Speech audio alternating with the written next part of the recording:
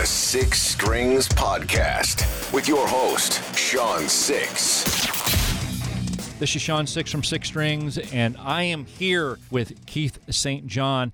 Dude, I don't even know how to actually introduce you because you have been involved with a bunch of bands. Should I say you were the illustrious singer at one point for a band called Montrose, and then you also sing for a band called Kingdom Come, and then you do a tremendous amount of other things too. Thanks for coming on the podcast, man. Hey, what's up, buddy? No, that's what we do. As the music industry has kind of gone in a lot of different directions, we take on different bands, different projects, and as artists, we just do what we do to have artistic expression in different bands and at the same time make ends meet. Maybe I did a tour with so-and-so for 6 months because I didn't have much on the books and it sounded like a good idea. But, today I'm definitely focused on Ronnie Montrose, remembering my brother. In one of the best bands I've ever been in, for sure. And Ronnie, as you know, is a huge legend, and I'm happy to be celebrating him. Believe it or not, the first band I ever saw live, and I was just a child, was Montrose. No kidding, man. My sister was supposed to be babysitting me. She was 13 years older than me. She graduated in the 70s, and she was supposed to be babysitting me, and the first concert was Montrose, and she took me to the concert because she wanted to go see it, and she was supposed to be babysitting me, so she had dragged me along in tow. So that was my first experience to rock music. So I maybe I can blame Ronnie and the band Montrose for me being in this career now. I don't know. Maybe that's... Wow. Well, your sister obviously was a deep rocker because... No, I say that because, I was into all sorts of music as a kid. I heard what I heard, based on probably my dad's record collection first off, whatever that was. Probably like, Stones, Beatles, more poppy kind of stuff, a little bit of rock. And, but I loved the rock on the radio. But out on Long Island, we didn't really hear Montrose on the radio. It was just, it was a foreshot of the big boys, Zeppelin, Aerosmith, Bad Company, that stuff. Right. Heard about the band, saw like their posters and head shops, but I didn't know much about them. So I'm imagining, it was the same scene kind of up in Boston. You really had to be more into the whole scene a little deeper in order to be listening to bands like, Montrose and Edgar Winter and stuff like that. Exactly. If you lived up in New England. So this is going to be year number 5 for Ronnie Montrose Remembered, and it's going to be associated with the NAMM event. And it's kind of interesting when you think about it because NAMM is such a culmination of artists and industry and, anybody and everything that's involved with the music industry in general is there. Whether you're, making guitars or microphones, or if you're involved with the performance side of it, and you have events like Ronnie Montrose Remembered, you have trying to spread the love and the rock and roll legendary of Montrose and Ronnie in itself. What is it like for you to be involved in this event and have this event for people out there and have them come and experience what Ronnie was all about? Well, hey, let me just say, changing over from being an artist and a singer guy, with a microphone to going behind the scenes and being a concert promoter is not something I really recommend, like a job choice. If you start looking at, open up the books and go, well, what jobs can I get? Those two things don't mix all that great because they're really very, very opposite sides of the coin. Right. And, I've been lucky enough over the years to make friends with enough people in the behind-the-scenes business that when I first started doing this, I got a lot of help. And, and people love Ronnie so much behind the scenes, they were willing to go a few extra miles and say, Keith, let me give you some advice. Here's what you need to do. If, the world is even going to know this event exists, you've got to do this and you've got to do that. Right. And look, you and I are talking, we're on opposite sides of the country. Right. Because, I learned the hard way, how to hire a PR guy and somebody with some reach to find cool, related rock media outlets like yourself. Right.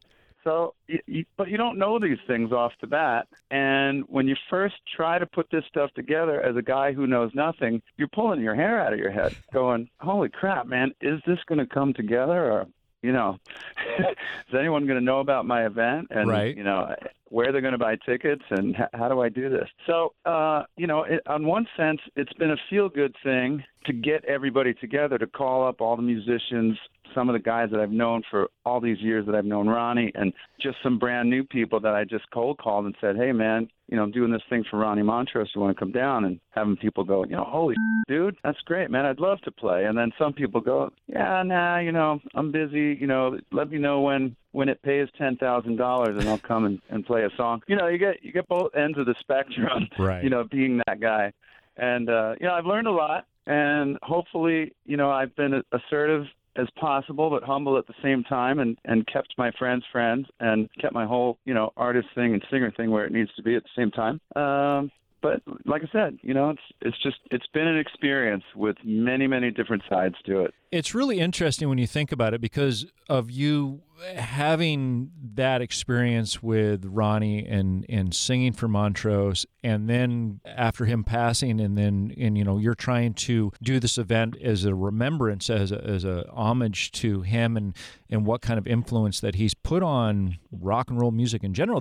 There's a lot of artists say that he forged what they thought that rock and roll was supposed to be, and his particular style and his personality and what he did, you know, playing guitar, outside of the aspect of just wanting to have people show up for the event and wanting to have, you know, a star-studded, you know, a group of people that are going to perform. There has to be a certain level of pressure there too, just for doing it justice, just because of him. I mean, you knew him. I mean, I did, and we played together. And the good thing is a lot of guys that played with Ronnie.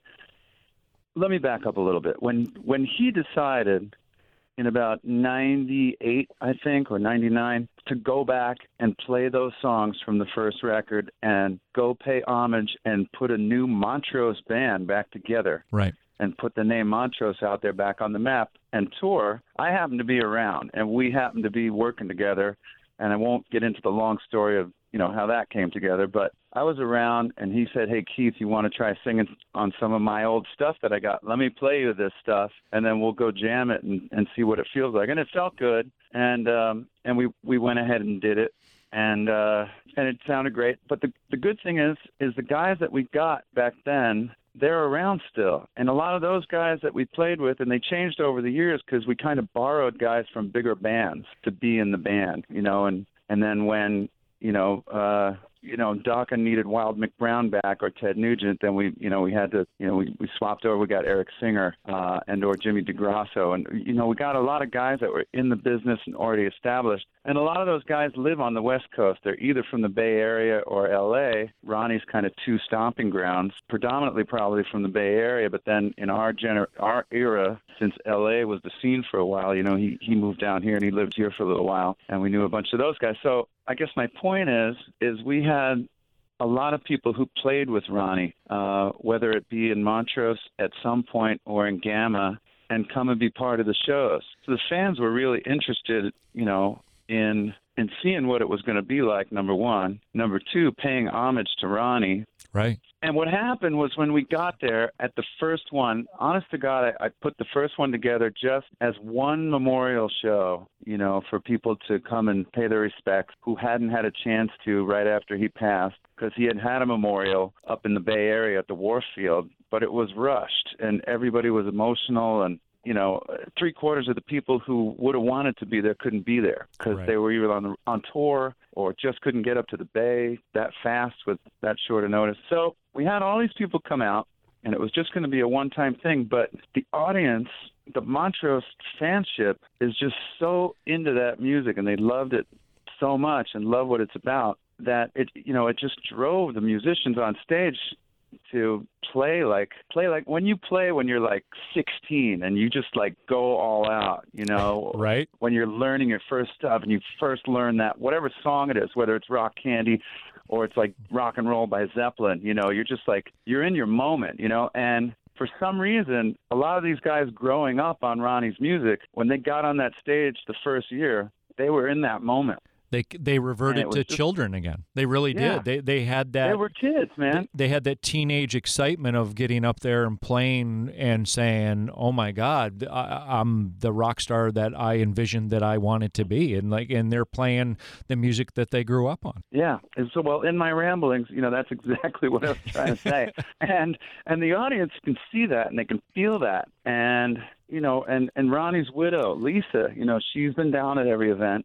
And with her there, speaking from the heart and talking about Ronnie and his humanity and also how, we lost him, which was a terrible thing, and et cetera, et cetera. I mean, it just I think it got under the fans' skin and the audience's skin, and they just wanted to do it again. And I had this clamoring of emails and whatever messages, after the first one, when I hit like the fall before the next NAMM, people were just saying, "You're doing this again, right? We got to do this again." And some of the musicians were calling, and then so I called some of my friends. I said, "We're doing this again," and we just did, and it was another group of people. We added a bunch more new people who hadn't done it, and I think the second year Bob James came, who was the next singer after Sammy Hagar back in the 70s.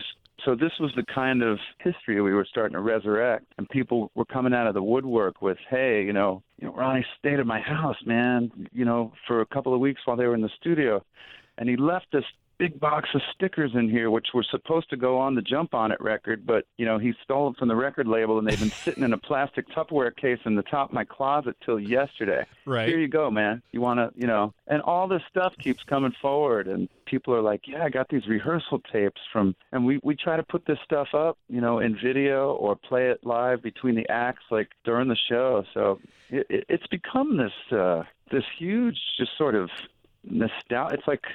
It's like an ongoing Montrose meets like the Summer of Love or something. I feel like I'm in the late 60s with this sometimes. It really has become its own entity in itself. It's really kind of strange that it's embodied this, because when you look at the artists that have either shown up to the event or have played, got up on the stage, and it's amazing. I mean, this, looking at the amount of artists that are just involved this year, it's a laundry list of some of the biggest names in rock and roll.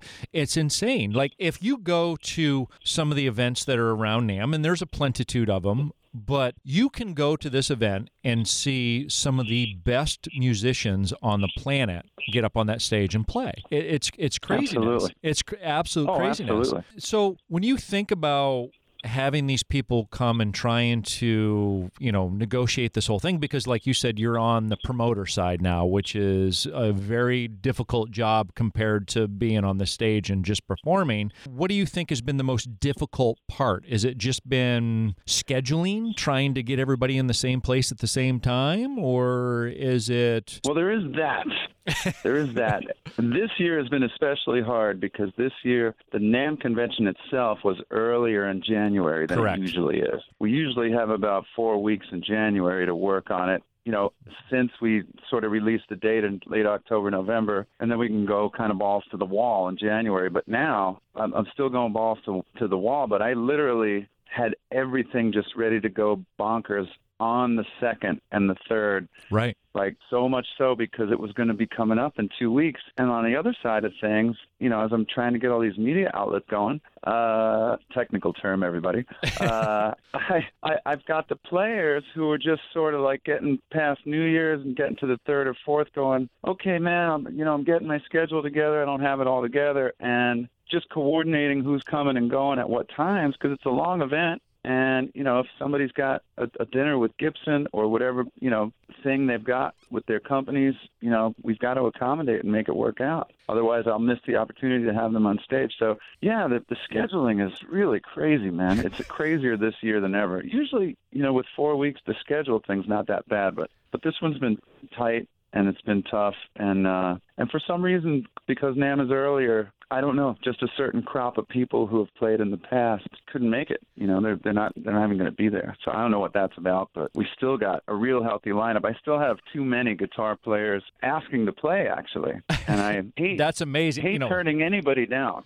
Anybody with the vibe that's coming up for the right reasons, and I know most of the guys that call or write or whatever, they love Ronnie, and it's in their heart, and they're coming for the right reasons. But we just run out of slots after a while, you know. And so one thing I've done this year though is I have doubled up some guitar slots on some songs, doubled up and tripled up some stuff. Because usually at the end of the show, we've done kind of a guitar fanfare during the song Bad Motor Scooter. And, you know, in the middle of that song will be this long jam where 4 or 5 guitarists, and sometimes more, you know, one guy will leave the stage and another guy will take over, will do their solos and stuff in the middle of that song. And I noticed in the aftermath, you know, a lot of the coverage that was more popular was certain guys that you never see together jamming side by side on the song. So this year, I'm going to try to create a little bit more of that and, you know, pair up some people that you're never going to see together in any other space and see how that goes. And they're being pretty agreeable. So I'm kind of looking forward to that. You know, that's going to be an interesting deal. I don't want to say who's going to play alongside of who yet because, you know, but for instance, okay.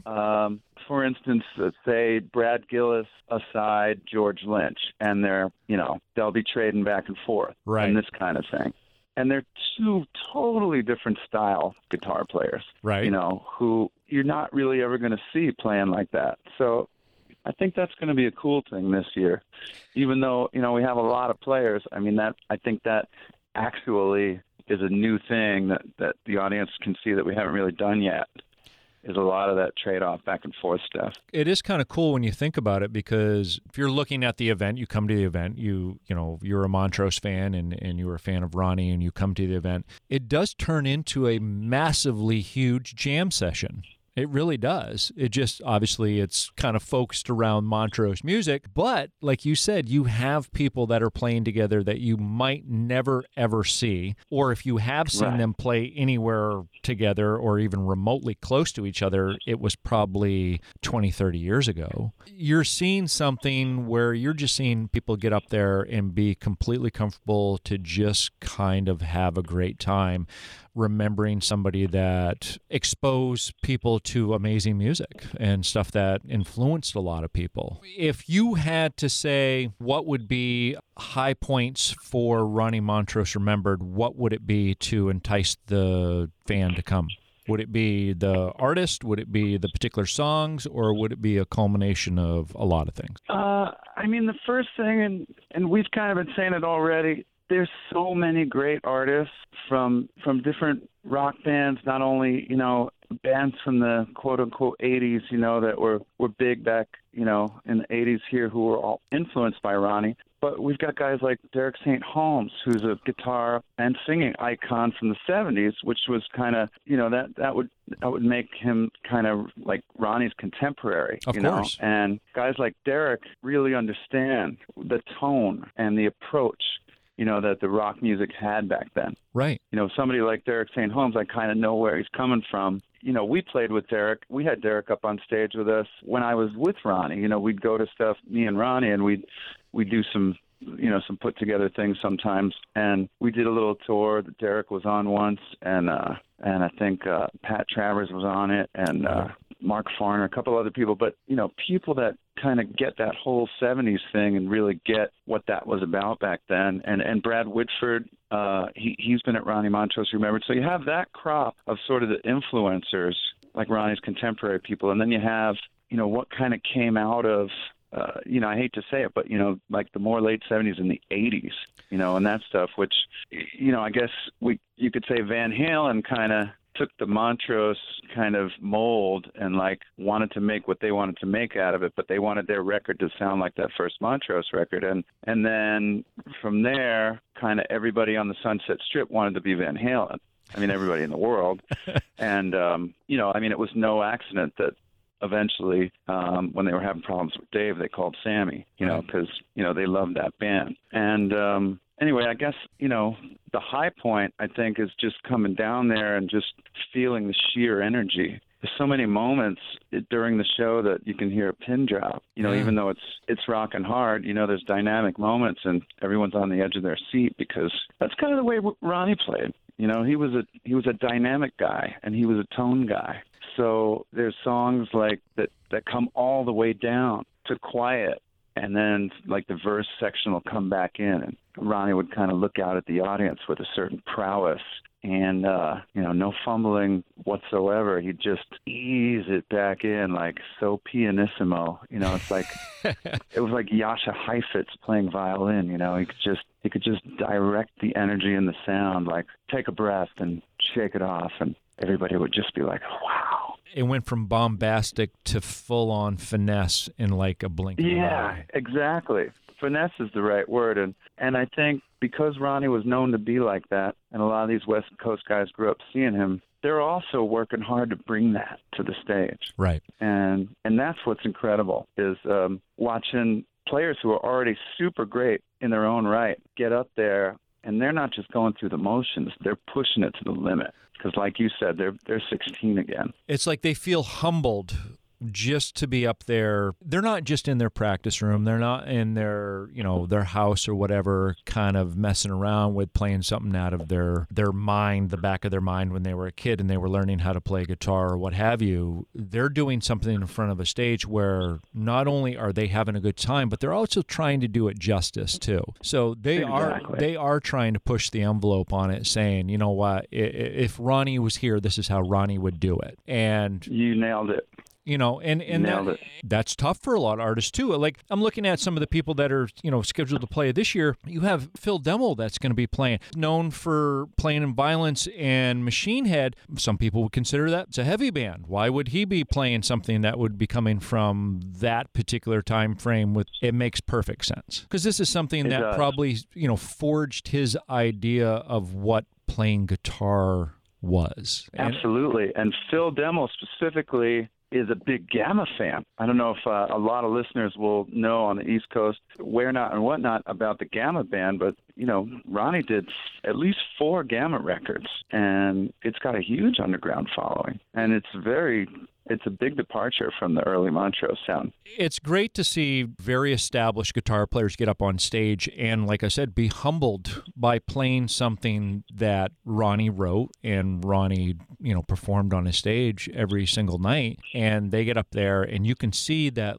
like we said, they have that 16-year-old kid excitement, but also, too, you can sense that they're a little nervous, too, because they're like, I don't want to screw this up at all. It's like, I don't want to get up there and, kind of fumble through this. Like, I didn't actually take this seriously. People show up and really want to do this justice. And I think that's what's really good for the fans, too. Like you said, people are going to show up. They're going to see a musicianship and a level of energy in the room that you don't really see a lot at shows anymore. No matter how much we think shows are exciting still, you're not going to experience the same thing as you would coming to see this Ronnie Montrose Remembered show. No. And another thing is backstage or in anticipation of who's playing what songs, I'm not going to name names, but I've seen certain guys go, well, what song you got this year? And blah, blah, blah. And I'm gonna smoke that. You know what I mean? Kind of like a little competition thing between guys. Nice. It's like this particular song is, kind of like watch what I do. It's, how I do this.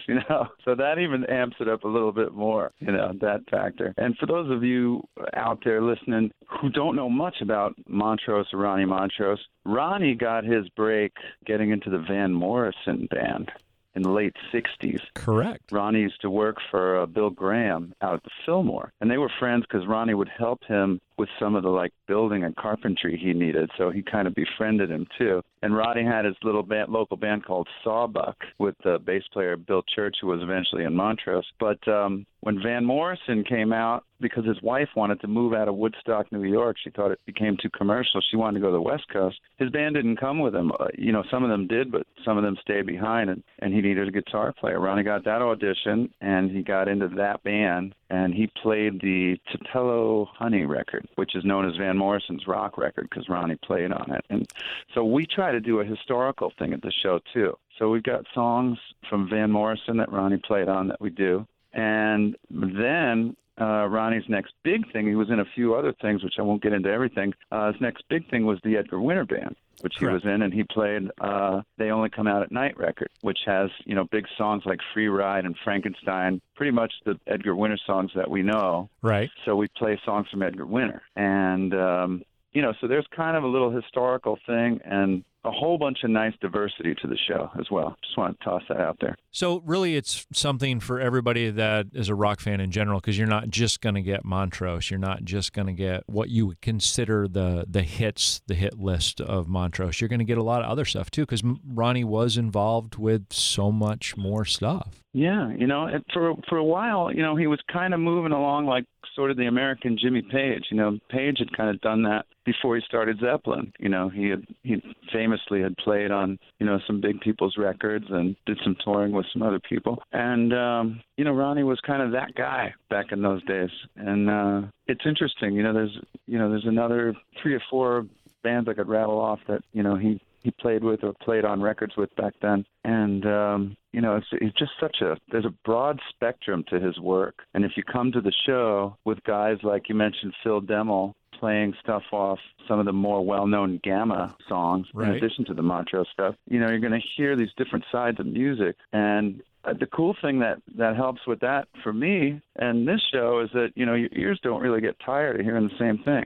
That's right. And by the time we hit all the big hits, everybody's really ready for them. And the big Montrose stuff that, people want to hear. For everybody who's listening, we'll go over the details of things here. We're going to have Ronnie Montrose Remembered. It's going to be Friday, January 17th. It's going to be at the M3 Live Event Center in Anaheim, California. It's going to be associated with the NAMM event this year. There's going to be a tremendous amount of artistry that's going to be in the room. Everybody who is either player, a singer, a songwriter, a drummer, and a who's who of people that are going to show up just to be part of the event. And there is an opportunity for people to have their minds blown about what they think music is and what a show is. Keith, thanks for taking a moment to chat with us about the Ronnie Montrose Remembered event, and we hope everybody shows up and enjoys the evening, and I will see you there. I'm looking forward to it, Sean. Thanks so much for having me, and